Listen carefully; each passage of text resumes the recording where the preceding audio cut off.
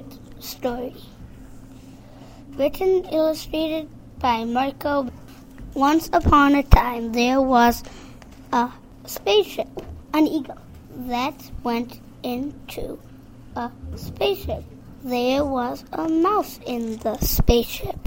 The spaceship ran out of gas. The eagle got out of the spaceship with the mouse.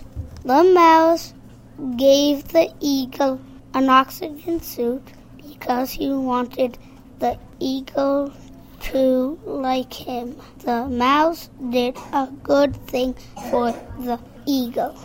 Then the mouse and the eagle found a giant pole that reached the earth.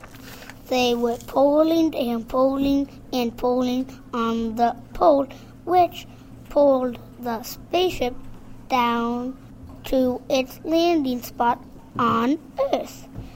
They made best friends and they lived happily ever after. The eagle lived on the telephone pole, and the mouse lived below him on the ground.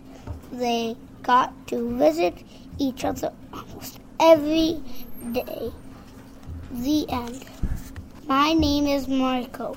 I have one brother and 4 sisters.